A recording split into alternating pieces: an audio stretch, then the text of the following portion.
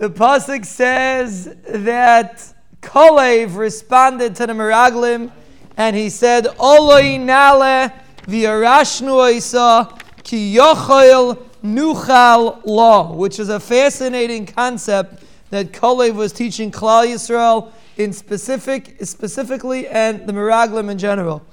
Kalev was saying like this. How was Kalev responding? The Meraglim said, they're too powerful, we're not going to be able to overtake them, it's impossible to conquer Eretz Yisrael.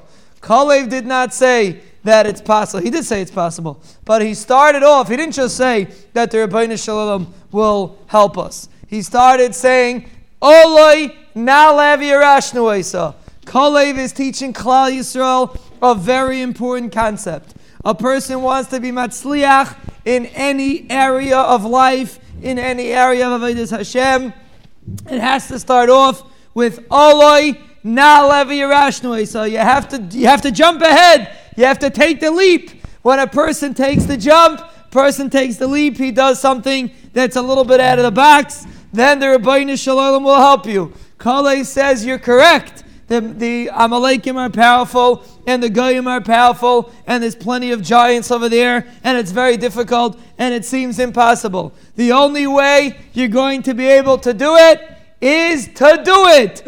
Just do it. When a person gets up and he does it, and he does something that he thinks is difficult, Be'ez Hashem, the Rebbeinu Shalom will ultimately help him out, will ultimately send the Yeshua. You have to just do it, and then the Rebbeinu Shalom will Be'ez Hashem help you. And that's what Kalev was teaching Klal Yisrael. Oloi na'lev yarashnu eisa, because we'll get up, we'll do it, and Be'ez Hashem, the Rebbeinu Shalom will help us be matzliach. And this applies to every area in life. When a person gets a little nervous, should I make the step? Should I take the jump?